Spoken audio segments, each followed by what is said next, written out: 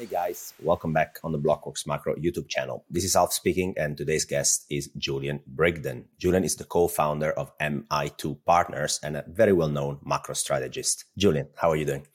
I'm doing mate. I'm doing very well.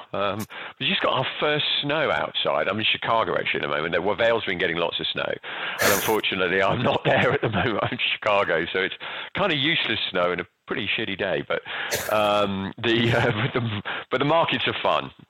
Yeah, that's true. And it's always a pleasure to have a macro chat with somebody as knowledgeable as you. And why don't we actually start on what we're discussing offline, which is that this very vicious bear market rally, which seems actually to have legs, to go further, perhaps by until the end of the year, to say the least. It's actually pretty interesting as a phenomenon if you look at underlying macro drivers. We talked about Europe or the US, so why don't you give us a bit your overlook of what's going on? Yeah, look, it's really quite amazing. And I look at it, and maybe people are going to be right and we're going to get that rally into year end. And then typically, when you get sort of allocations to 401ks that could possibly go through into January, if it does, I think it's going to put these central banks in an incredibly difficult situation, particularly the Fed. Because I think, don't get me wrong, I've been saying for a couple of months, we were a month early, having been really very aggressive on the inflation side, Alf. Very, very aggressive. We put our first kind of inflation trades on in November of 2020. And, our first piece in 2021 was, inflation is going to be the biggest variable of the year. No one kind of believed us. Our models were just talking about rampant inflation right into this autumn. In March of last year, we came out and said inflation in the Eurozone will hit double digits. And I remember doing a virtual roadshow because we were still sort of in COVID and people thought I was clinically insane. Right. I mean, I had a couple of calls from some of your old peers, and they're like, "What, mate? What are you saying?" Right. So we do think it's peaked, but I think that, and you can see the reaction in the market. I mean, I do think it's a little early to be really blowing the all clear. The models do show, CPI probably dropping towards about 6.5. But then it's seeming to sort of flatline a little bit around those kind of levels.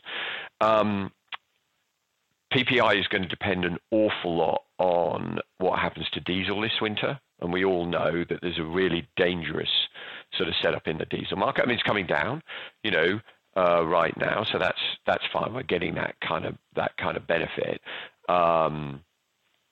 But there's a big risk of a squeeze as we go into year end. But even if things do calm down, I think the fundamental thing that people don't understand, Alf, and the Fed's been they have to be circumspect about how they talk about this issue, right? Because it's a political hot potato. That even if inflation comes down, headline inflation starts to come down, they cannot back away. And the reason that they can't back away is very simply that the labor market is just completely out of whack, right? Whether you look at jolts, whether you look at teen employment, whether you look at the things like the NFIB survey, they're all telling you that there's way too much demand for labor. Now it's coming off its highs. In the ISM conference call they have this metric where they look at hires to what they call force manage. So force manage could be either layoffs, short-term week, or furloughs. Okay. And that thing had dropped from 8 hires to 1 force manage to 3 hires and 1 force manage. But the point is, it's still hires, right, in aggregate. And so, yes, we've come off the top, but it's just simply not enough to slow down. And without that slowdown in the labor market, then even if your headline rates of inflation start to fall, that wage pressure, which is basically the kernel of core inflation, is going to remain very elevated. So yes, we'll probably see, we could see headline inflation drop to 5, let's say. But if core's still sitting there at 4.5 to 5, that's way over target. And the Fed then is going to have to remain very, very tough. And I think, we can delve in this one a little bit later, but I don't think people have any understanding how hard and tough it is to deliver a slowdown in inflation, even using this relatively benign policy that the Fed seems to be singling in on. And as for continental Europe, when I look at the DAX, they're still expecting, albeit relatively small, earnings growth next year. They're expecting 10% earnings growth in 2024. And I don't know about you, but when I look at my forward models for German growth and German industrial production and consumer confidence in Europe, I think we'll be bloody lucky to avoid the worst recession in 30 years.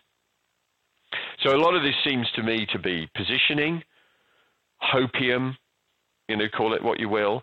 And I think we're going to run into, and you saw it, at the beginning of the week from Chris Waller and various other policymakers, a massive degree of pushback against this. The last thing they're going to want is a repeat of the summer rally. Yeah. And Julian, I tend to share a lot of what you just said. Let's talk about the US first, and then we'll talk about Europe as well. So I want to back out with some statistics what you just said, which is it's very difficult to bring down inflation, at least very rapidly. In the US, over the last 100 years, there have been 11 instances where the US entered a recession with inflation way above the Fed target. Now we're talking about a bloody recession, a serious recessionary event. Serious recession. Nevertheless, it took on average 16 months of a recession to bring down inflation back to 2%. Now 16 To bring it down in what? Sorry, Alf, you broke up a sec. I said it took on average 16 months to bring inflation down to the Fed target of 2%. Now, 16 months of a recession is quite a long way to go. And we haven't started the recession yet because, as you just said, the labor market is very strong, let alone the GDP measurements. But the labor market remains status quo basis on a spot basis pretty strong. So we are not in a recession yet. And if we enter one tomorrow, history would say it takes at least 16 months until you have done enough destruction. I was looking at a similar sort of thing. I looked at every single recession in the post-war period, and I looked at what happened to inflation from the start of the recession to 1 year after. And the average decline, Alf, was headline 1.9 and core, this is CPI, and core 0.9. And, you look at this thing and you go, okay, part of the problem is that the Fed, I think, rightly understands that, we have a lot of financial instability. There's a huge degree of leverage in the system, right? And I think they're very wary about the market, fully price discovering under their own steam, and the Fed, I think would be concerned about that. They don't want to tip us back into a sort of GFC situation, and then we get back to all the problems of the zero bound and blah blah bloody blah blah again, right? But the reality of the situation is, if you look at the steps that they've taken, and you look at, say, where real Fed funds are, for example, essentially, real Fed funds. There were two ways that you tackle inflation. Typically, the first way was that you raised rates to above inflation. Let's call that the Volcker option. And the second option is the kind of Greenspan option, which he pursued in the mid-90s, where you kind of push rates to mildly restrictive and then you kind of leave them there for this extended period, right? But I don't think people understand how long that extended period has to be. We're not talking, the bond market's starting to price cuts in Q3 of next year, and really under this policy, you could be on hold, or pretty much on hold. You adjust a little bit in a recession, but for years, if not decades. The San Francisco Fed wrote a paper on this stuff, on this sort of Greenspanian policy, and came to the conclusion that it's not really credible because it just takes so bloody long to bring inflation back to target, right? And they were talking about inflation in the threes, right? Yeah, I mean, this is but you do not, to your point, you do not bring down inflation unless you have acute pain. Yeah. Another historical example, this time in Europe, that actually still validates your thesis that it's going to take long and it's going to actually need interest rates to be in restrictive territory for quite a long time, is in Europe in the 90s. Well, there was no Europe back then, but I used France. Yep.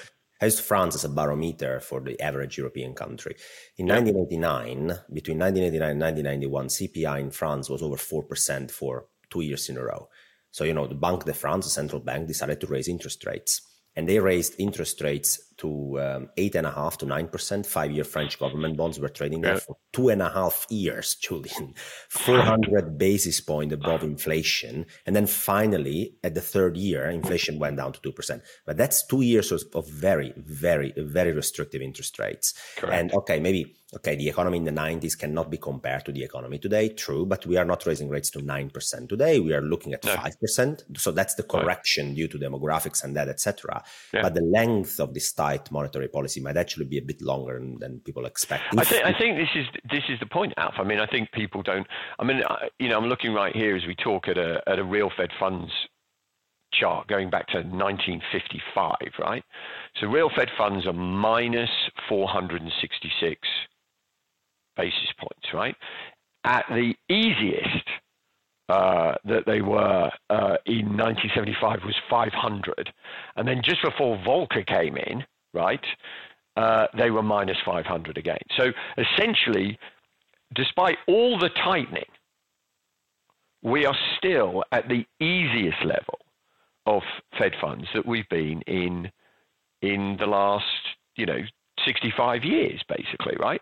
And when I look at something like nominal GDP, right, so real GDP plus inflation, and you look at where Fed funds are typically within a tightening cycle, they typically reach around plus 100 basis points relative to nominal GDP. We're still at minus 600 basis points, right? I mean, this policy is still incredibly easy. And I think, the Fed doesn't want to break the economy, but the longer they end up with this pissing match with the equity market and with broad financial conditions, the greater the risk actually they do it.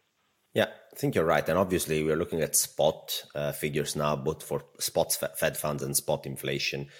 Correct. Reasonably, there will be some convergence in the first half of next year. Correct. And I look at that, I've written this as a sort of, how do you apportion this kind of 700 basis points, the spread between where rates kind of should be, right, and where nominal GDP is. And I think you're right. I mean, let's take that 700 basis points. Let's probably take another 200 off CPI. Let's take another... So we're down to 500. Let's take another, let's be aggressive. Let's put another 100 onto Fed funds, right? So that gives you 400. Then, how do you apportion that?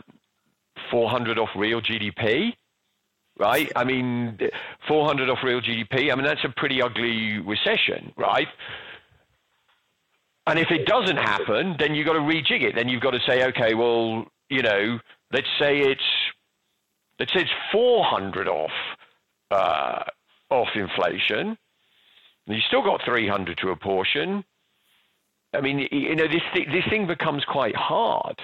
Yes, that's basically the mathematics is very simple. If you want to believe that the bond market is right, let's take it as an assumption. The only way it can be right with that forward curve priced in is if we have a pretty ugly recession in 2022. Correct.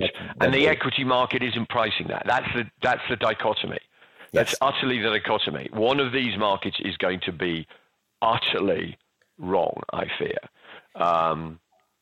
And look, I'm long bonds for the first time I've been in 2.5 years, bought them, last week. But I'm only long the long end. I'm not touching the short end because I fear the Fed may just have to keep going. But, to me, that's just a trade right here, right now. It's not structural. This is going back down to 25, 50 basis points, 10 years or something stupid, right?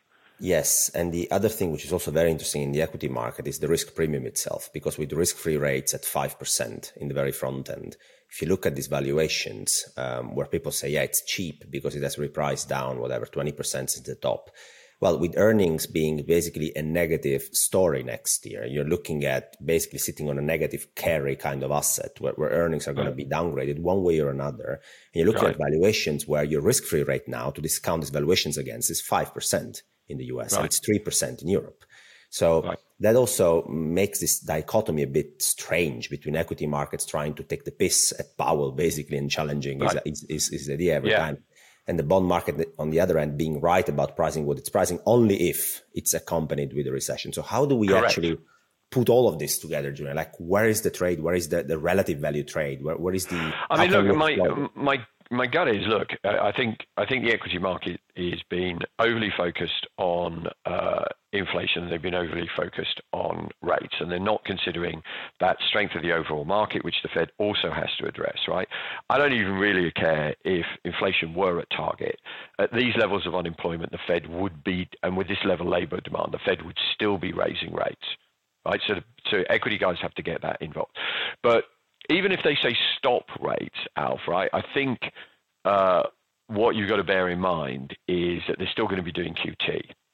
And to me, this is the singularly more important metric when it comes to equities. I've always, the euphemism I say is the Fed created a crack addict to whom they've become beholden, right? So they created a crack addict in the equity market, and the equity market was hooked on that crack of liquidity, right? Now, if you're a crack addict, you don't really care how much you pay for your crack, right? If the price of crack goes up, you're just going to turn more tricks or nick more cars, right? Or break into more houses to get the money, right? What you really care is the availability of that crack. And so to me, QT is much more important. And kind of when I look at, metrics of sort of net liquidity in the system, it's been declining. The market is pretty heavily correlated to that. But for the moment, as you move into year end, it's going to be relatively flattish and actually has risen very slightly as you move into year end. So, I think as you move into next year, that dynamic will change. But it just creates this problem for the Fed that they just have to continue to remain very, very tough. And I just see this bounce. Call it. I see the bounce in equities, and I'm not dismissive. Maybe the damn thing goes to,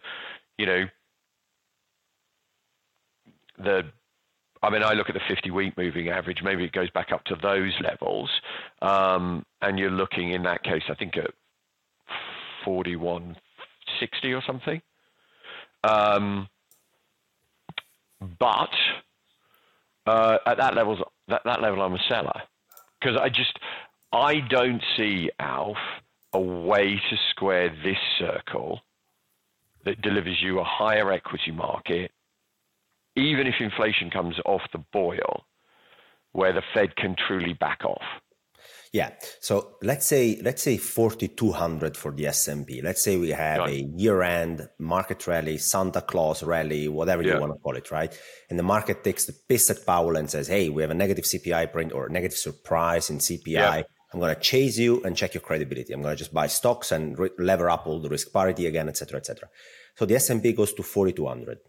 And then let's say that earnings next year do not drop. They actually stay in the 220 area. Because they don't deal with nominal GDP, right? They don't slow it down, right? So let's say they don't grow, they don't drop. Let's say we have a mediocre year like 2019, earnings growth, single digits %.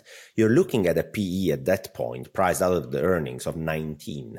But at the same time, if nominal GDP doesn't drop, remember your equation before, Julian. The Fed can't even think about dropping interest rates, which means you are looking at buying the S&P at 19 times PE with your risk-free rate likely to be 5% or higher for the foreseeable future.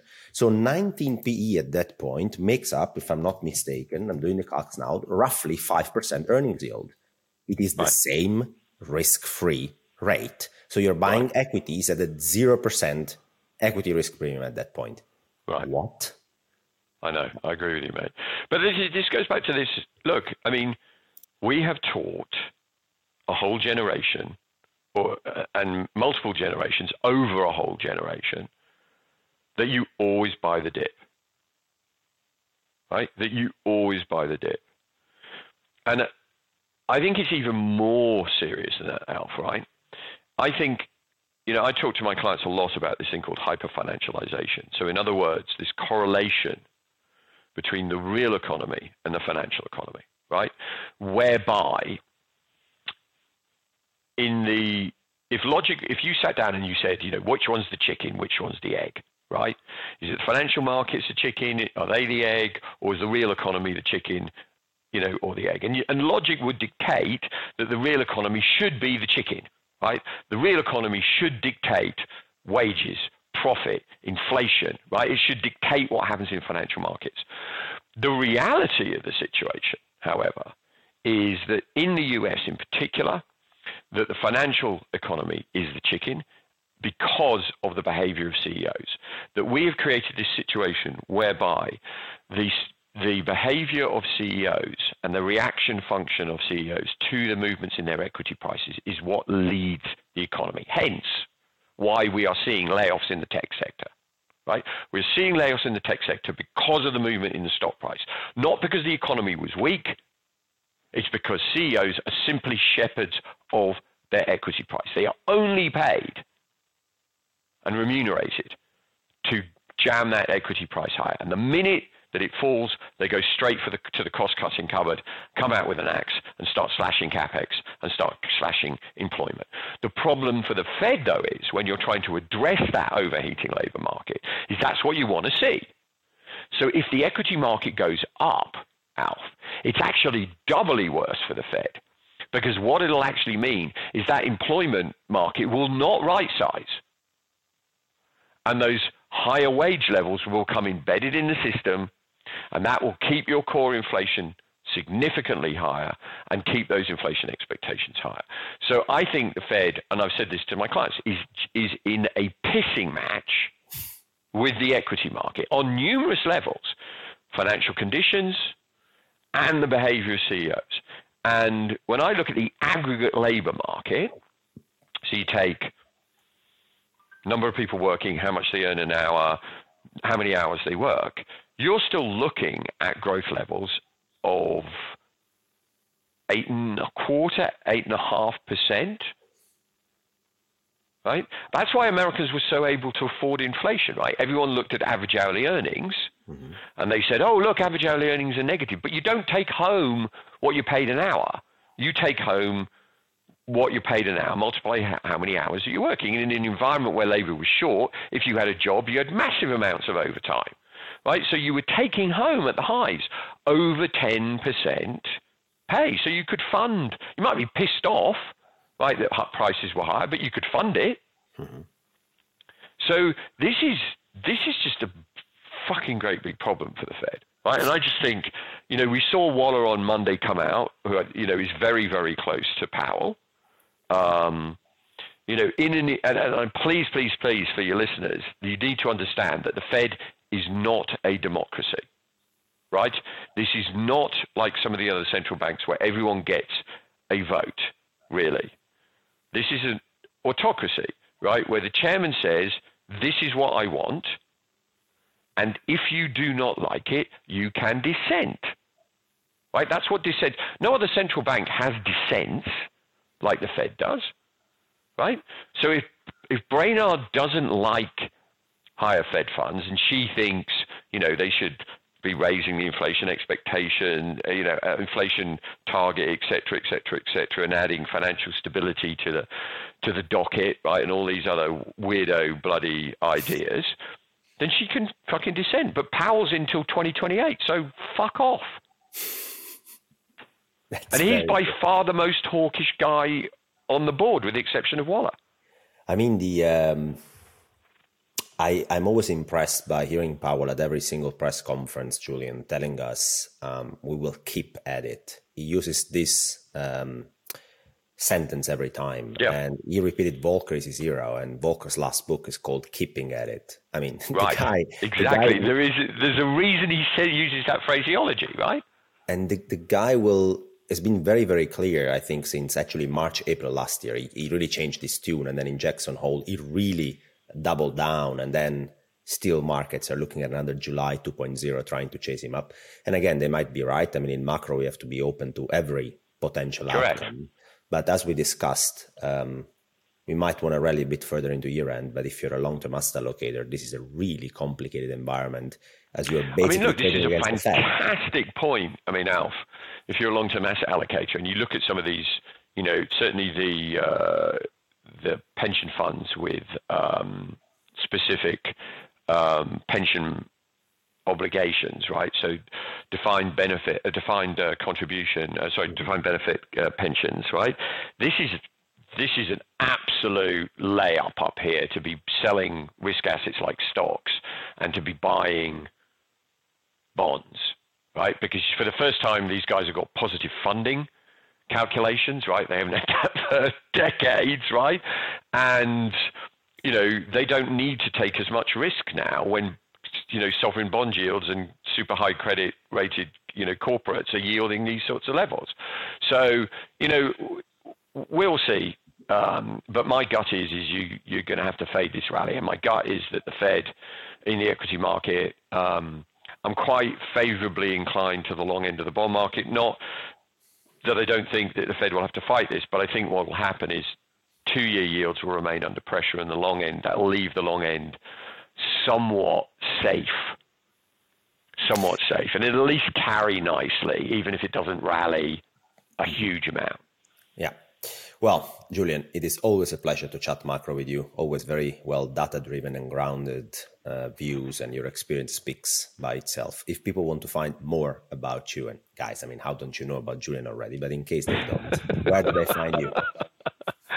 So they can follow me on Twitter at JulianMI2 for as long as we can keep using Twitter, Alf, anyway, until he completely screws the damn thing up. And then we'll have to find some other Substack or something, I don't know, to go on to. Alternatively, if you're interested in talking to us on the business side, contact support@mi2partners.com. Julian, thanks for being here. Always a pleasure. Talk soon. Pleasure, mate. Cheers.